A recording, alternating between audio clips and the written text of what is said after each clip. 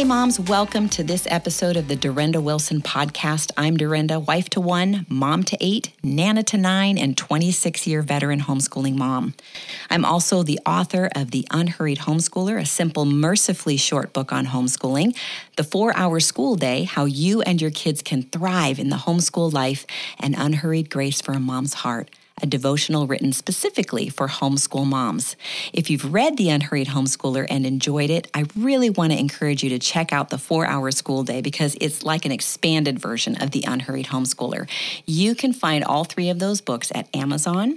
You can find them at my website, dorindawilson.com, and you can find the 4-Hour School Day at any of your favorite booksellers in addition to the 2 places that I mentioned. I also want to let you know that I have an online mentoring course. And in this budget-friendly mentoring course, I encourage moms to simplify, slow down, and enjoy their homeschool days with confidence and courage. This online mentoring course will include workshops that help moms grasp what unhurried homeschooling looks like during each of their children's developmental stages, along with lists of resources that I've found helpful over the years. The videos can be watched whenever it works for you. The course also includes extra workshops on mom self-care and nurturing your marriage throughout the homeschool years. I really encourage you to check that out. I'll leave a link in the show notes, or you can just go to theunhurriedhomeschooler.thinkific.com.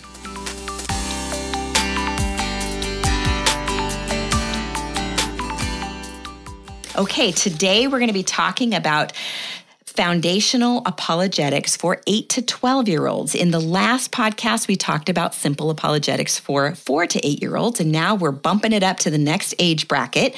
But some of you who have been following me for a while might remember that back in 2019, I did an interview with Hillary Farrar, one of the authors of Mama Bear Apologetics, and I will link that podcast in the show notes as well for you to listen to. And some of you may be asking, well, I kind of heard the word apologetics, but what does it actually mean?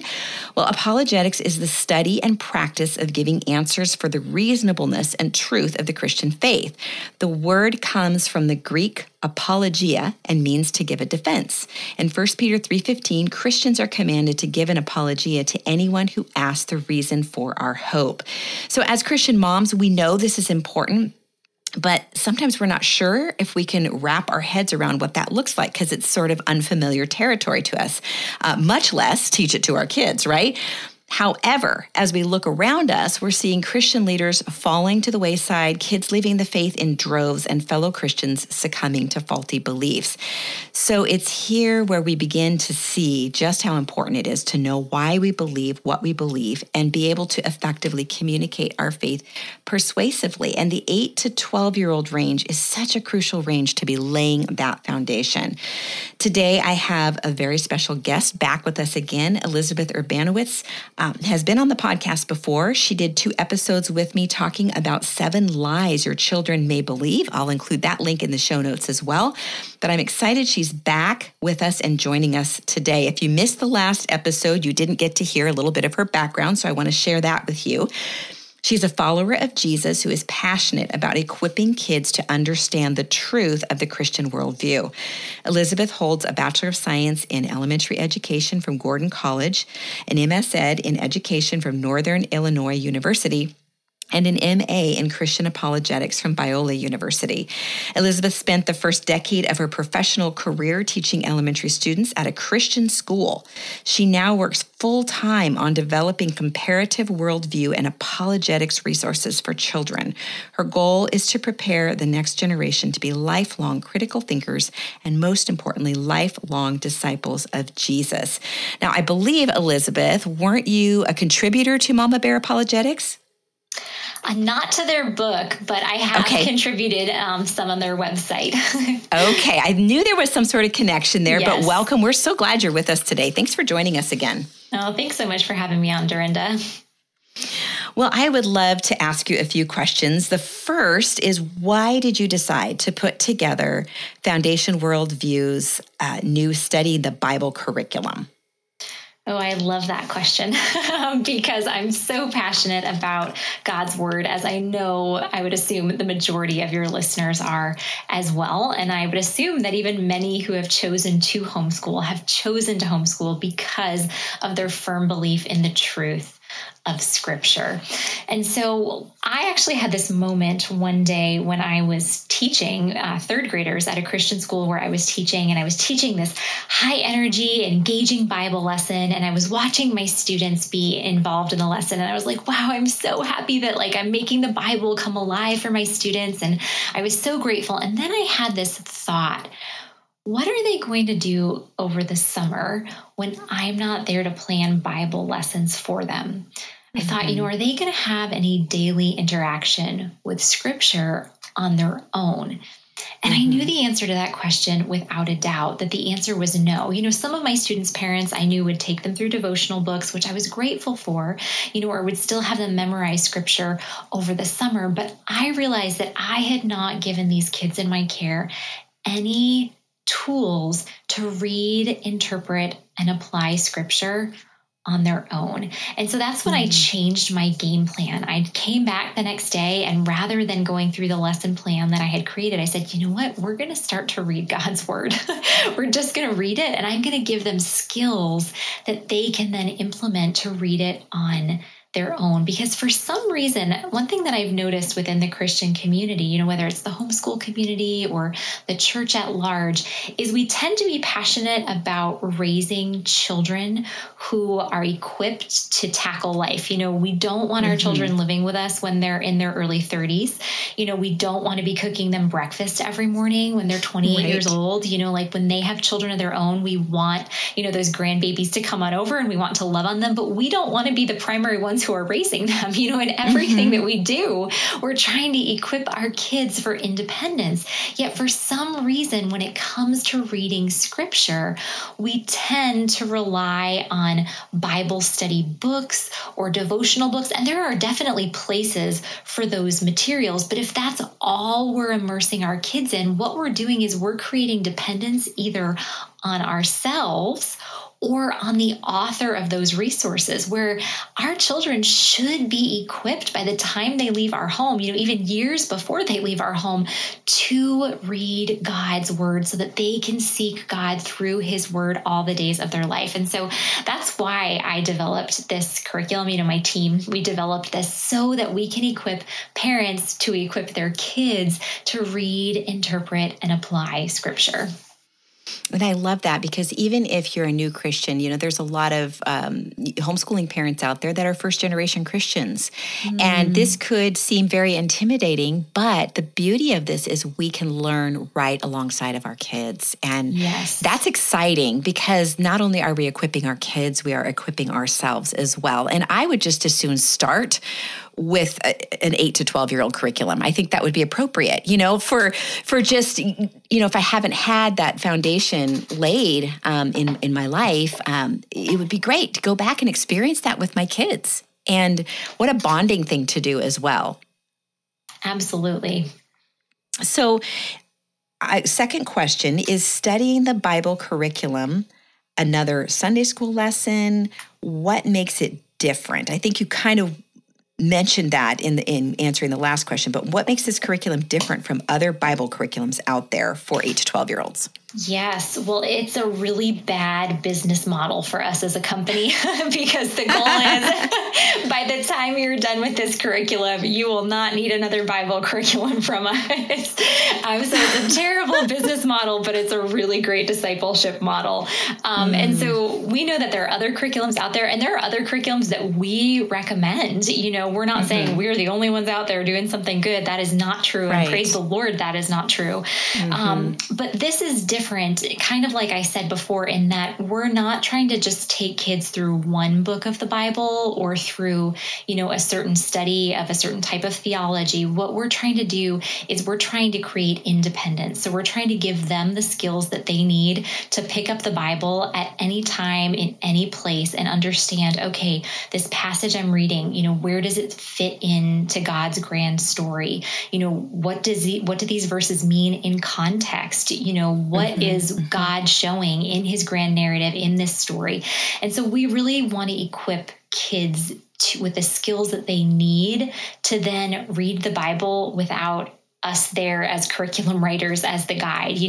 I was so excited just actually a few weeks before we released this curriculum. It was just such a sweet time because my brother, he gave me a call. He had just come back from his annual physical, and his doctor has a son who was in my class one year when I started to teach my students how to read scripture.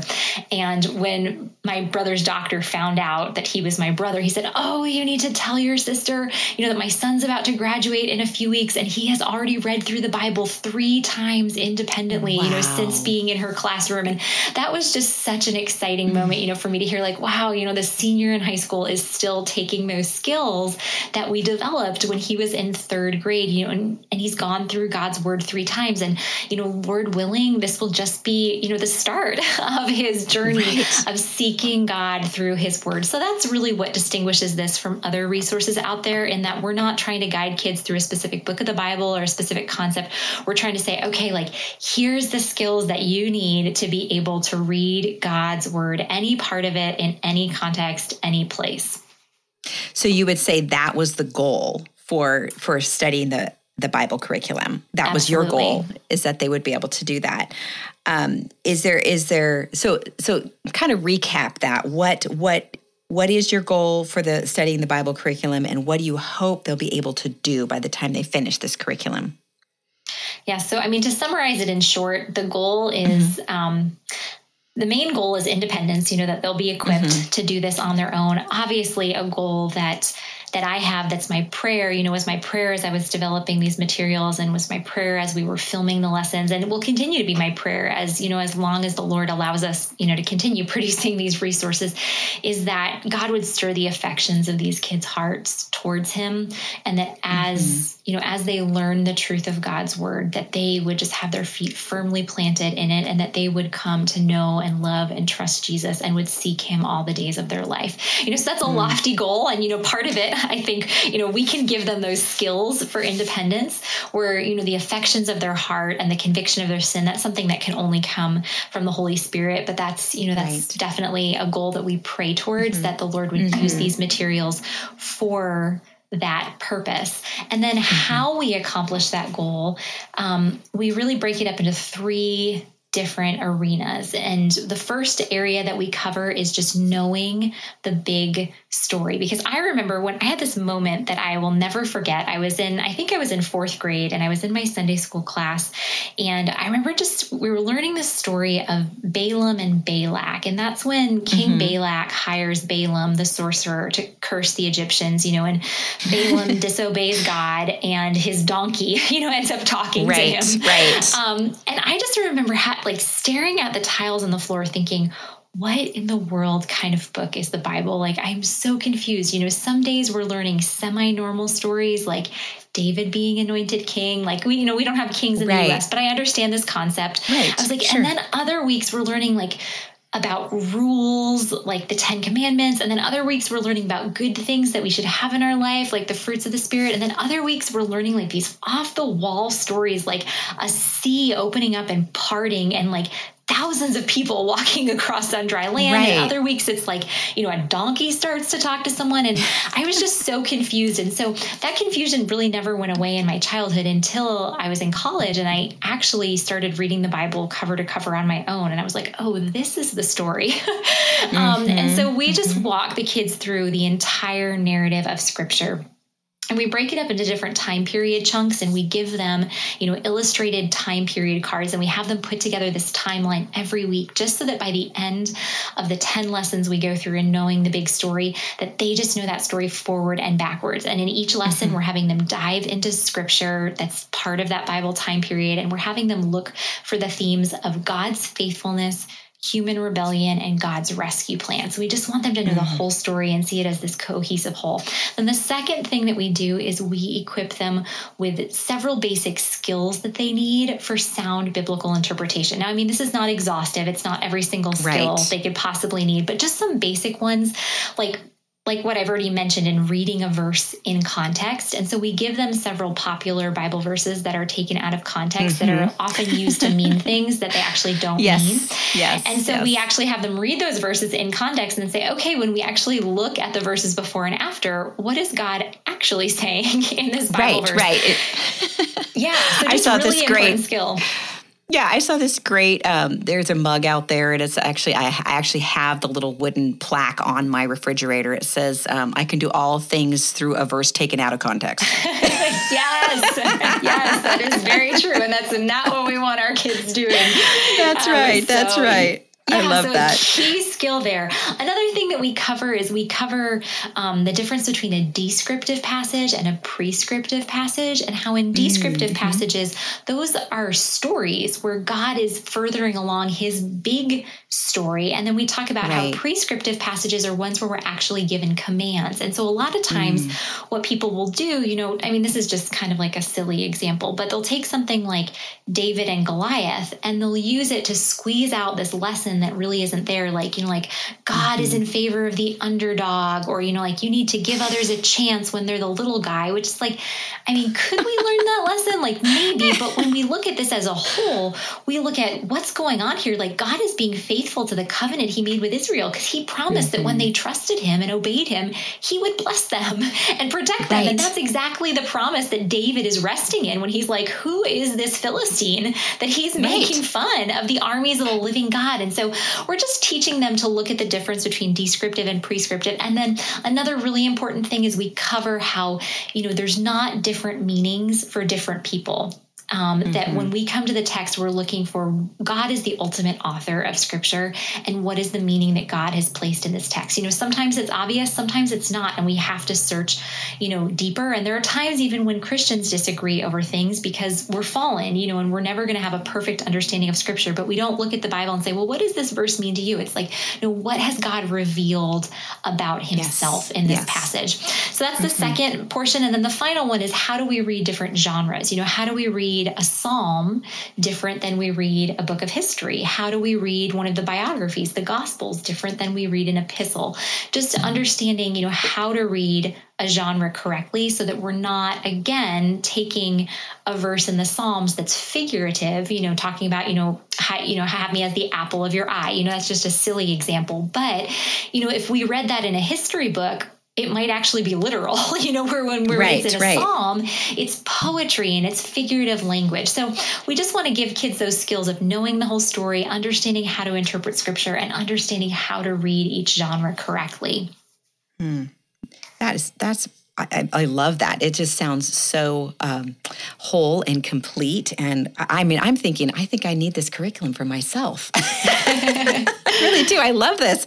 But we live in a culture where this age group, 8 to 12-year-olds, they're so busy with all kinds of extracurricular activities. And many parents are probably thinking it would be really difficult to work this into an already busy homeschool schedule or extracurricular schedule. So share with us, why is studying the Bible curriculum easier to implement into busy schedules than some parents might be thinking?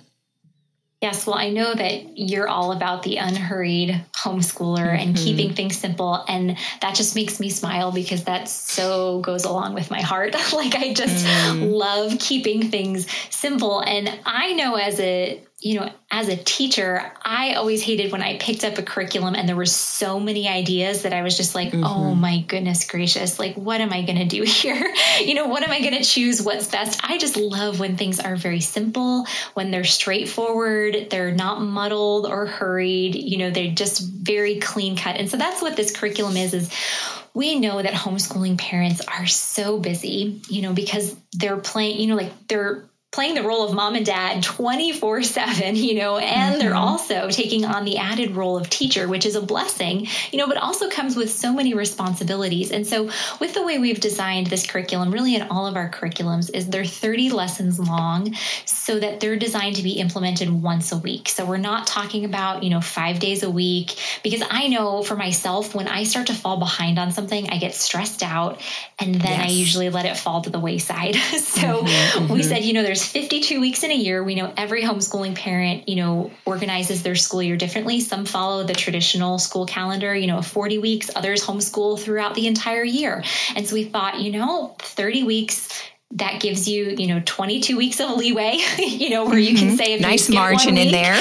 yeah, you're not going to be behind forever. And it's just for 1 hour once a week. So you can fit it into your normal homeschooling day. Or if you're saying, you know what, we don't have time for that, but we do have Saturday mornings, or we do have Sunday afternoons, you can do it then.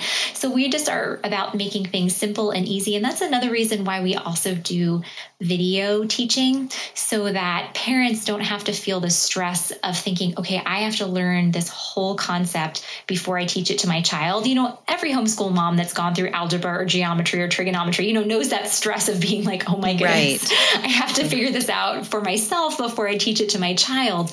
And so that's why we do videos, to say, we know that many parents haven't been trained in this way to interpret scripture on their own. This is a gap in many of our understanding, as adults. And so we just say, if you've never been trained in this way, pull up a chair, sit next to your child, and learn together. And what a joy that is when you can learn together as a family.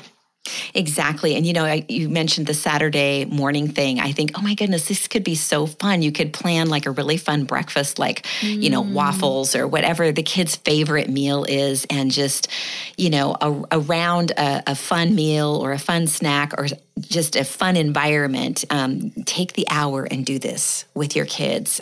My goodness, I love how doable that is. And I love that it gives the parents so much flexibility in how they do it. I know a lot of homeschooling parents out there they'll do, certain things, certain days of the week. Like they won't necessarily do science every day of the week, or they won't necessarily do, history they'll alternate. So this is something you could throw into the rotation during the week as well. So lots of options there. I have a couple more questions for you. So specifically about this age group, 8 to 12, that's the age that starts to get a bit difficult in terms of what culture throws at them. So talk to us about why it's important to lay a foundation of truth and biblical literacy early on. Yes. So like you said, this age group of 8 to 12, it's such a foundational time. So many things are going on developmentally. It's when we're really solidifying our relationship with our children, as they're starting to become slightly more independent and to start to think critically. And so it's so important during these years that we do two things. One, as you said, lay this foundation of biblical literacy, because, we don't have any control over whether our children will choose to love and trust Jesus or whether they'll choose to reject the gospel. Ultimately, we don't have control over that. That's up to our child and the work of the Holy Spirit. But if our children do choose to reject the gospel, we don't want it to be because they never fully understood it and they never fully understood what the Bible is saying. We want to do everything that's in our power to make sure that our children understand God's good design in all areas of life. And really, in order to do that, we need to make sure that they have a solid understanding of scripture. And so in these years, when their reading skills are starting to develop more, when they're able to do more independent reading, when they're able to do more critical thinking, it's in these years that we really want to make sure that they are grounded firmly in God's word, not just having a handful of random verses memorized, but actually understanding the entire narrative and how it actually describes life as we find it in the world around us. And then the second thing we want to do is we want to prepare them for everything they're going to be facing in culture, which we know, with everything that's going on in our world around us, we can't directly prepare them for every single lie they're going to encounter. But what we can do is we can ground them in the truth of God's word, and we can equip them with the careful thinking skills that they need to be able to determine, okay, what is this idea I have just been confronted with? Is this idea true? How do I know whether or not it's true? And does it line up with God's word. And so if we can do those two things, we are setting our kids, on the trajectory for being able to know and love and trust Jesus and remain faithful in the midst of a very secular culture. And that leads me actually to my last question. Should parents be overprotective at this age and shield their kids from culture, or is there a different approach you've seen work? And the second question, second part of this, what advice do you have for parents who want to teach their kids truth but are getting overwhelmed by the counter messages in culture? Yeah, well, for the first part of your question, about, how much should we shelter? Obviously, it's very wise not to just throw our kids into the lion's den. That would be a very unwise thing because they don't have the skills they need yet, to discern truth from error and, to even just, not cultivate an appetite for the things of the world. And the example that I like to give of what I think is really healthy is the example of hand sanitizer and something that happened in my own life. In my first year of teaching, like every typical first year teacher, I got sick a lot because I was exposed to so many more germs. And then my second year of teaching, I got sick even more. And then my third year of teaching, I got sick even more, which is not what was supposed to happen. I was supposed to be developing immunity. So eventually by Christmas break, I went to the doctor and I said, listen, I have been on 5 rounds of antibiotics, since the start of the school year. I don't want to be on anymore. So I'm not looking for a pill. I'm looking for a solution of like, okay, what is the root error here that I'm, what's going on with me? And so he started asking me a bunch of questions. And one of the questions he asked me was how often I washed my hands. And I said, well, I don't have a sink in my classroom. It's a mobile classroom. I said, so I just have hand sanitizer. And he said, well, how often do you use hand sanitizer? And I was like, well, kind of a germaphobe. So I use it probably 50 plus times a day. And he was like, okay, I think we found our problem. And he said, Elizabeth, like using hand sanitizer or washing your hands before you eat food is a really good idea. And then if you have to rub your eye, or your nose, it's a good idea. Then he said, but if you're continually using hand sanitizer throughout the day, what you're doing is you're not only killing all of the viruses and bacteria on your hands, but you're killing all of the good bacteria as well. And you're not letting yourself get exposed to these germs in small doses. So then when you are exposed to them in larger doses, your body doesn't have any natural immunity to them. So he said, I'd really prefer that you wash your hands. So wash your hands when you can. And if you can't, only use the hand sanitizer before you eat or before you rub your eye or your nose. And so I started following his advice, and I wasn't on antibiotics for another 5 years.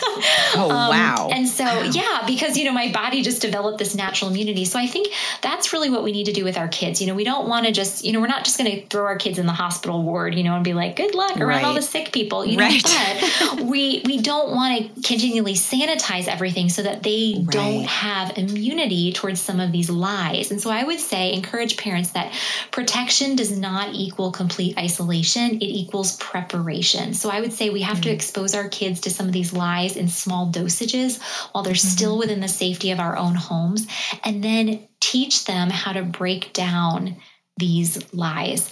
And then the second part of your question, what about parents who are saying, I feel so overwhelmed, there's so much coming at me in culture? And I would say, yes, a lot of times culture just feels like that, that scene in I Love Lucy where Lucy and Ethel and Ricky and Fred switch jobs, and Lucy and Ethel go to the candy factory and just, all these candies are coming down the line too fast, to catch them. And Lucy looks at Ethel and says, Ethel, I think we're fighting a losing game. And sometimes it just feels like that in culture. But if we can give our kids just some basic skills, like the skills to recognize that truth is objective, if we can train them just to pause and ask the question, what is that idea I have just been faced with? Is it true? How do I know whether or not it's true? We don't then have to teach them every single lie that's going to come their way, but we're giving them just some of these basic skills. Like in the last episode you and I did, we talked about equipping, younger kids like 4 to 7-year-old or 4 to 8-year-olds to understand the difference between truths and feelings. And if we can do that with our 8 to 12-year-olds as well, and they understand that there's a difference between something that's true and something that's a feeling, then when our next door neighbor or our cousin or someone that we see in the community who is one gender starts dressing like another gender, we don't have to have this huge freak out conversation and explaining gender identity and all this. We can have a conversation with them and say, okay, Jenny next door is now going by the name James. So what kind of body did God give Jenny? God gave her a girl body. So what's the truth about her body? It's a girl body. And then what does Jenny think she is? Jenny thinks she's a boy. Is that a truth or is that a feeling? Oh, that's a feeling. When we experience feelings, what question do we have to ask ourselves? We have to ask ourselves, is this feeling pointing me towards truth or away from it? So Jenny's feeling about being a boy, is that pointing her towards the truth? Or is that pointing her away from it? And then we can have the follow-up conversation, about how we're going to interact, by being loving and kind, but also not buying into this lie. But, if we can lay these foundations, then when these big cultural issues come front and center, we don't have to have this freak out moment and this long conversation. We can just ask a couple of key questions, about truth and emotions. And so if parents can just, pause, take a deep breath, think about teaching just a few of these skills, then we don't have to prepare them for every single, lie they're going to encounter, because they're going to understand the foundation of truth. So good. This is just a great way to wrap up this episode. I'm so thankful that you were here with us today, Elizabeth. And I wondered if you could let the moms know where they can get a hold of this 8 to 12-year-old studying the Bible curriculum. Yes, if you go to foundationworldview.com, you can find all of our curriculums there, and you can also find a whole bunch of other free resources. So it's foundationworldview.com. Great, and I will include that link in the show notes for you moms. Again, Elizabeth, thank you for being with us today. I'm so grateful that you took this time with us. Oh, my pleasure. Thanks for having me on, Dorinda. All right, we're going to close in a word of prayer. Lord, I'm just so thankful for your goodness to us. I'm so thankful for resources like this that equip us well for the time that we live in. And we were made to live in such a time as this, and so are our children. And so thank you for giving us the tools and the things that we need to, like I said, equip our children for their future. And we just thank you that it doesn't have to be overly complex, but that we can help our kids find their footing on solid, simple biblical truth and be able to navigate the future. So we just thank you for your word. We thank you for your goodness to us. And I pray blessing over every family listening today. In Jesus' name, amen.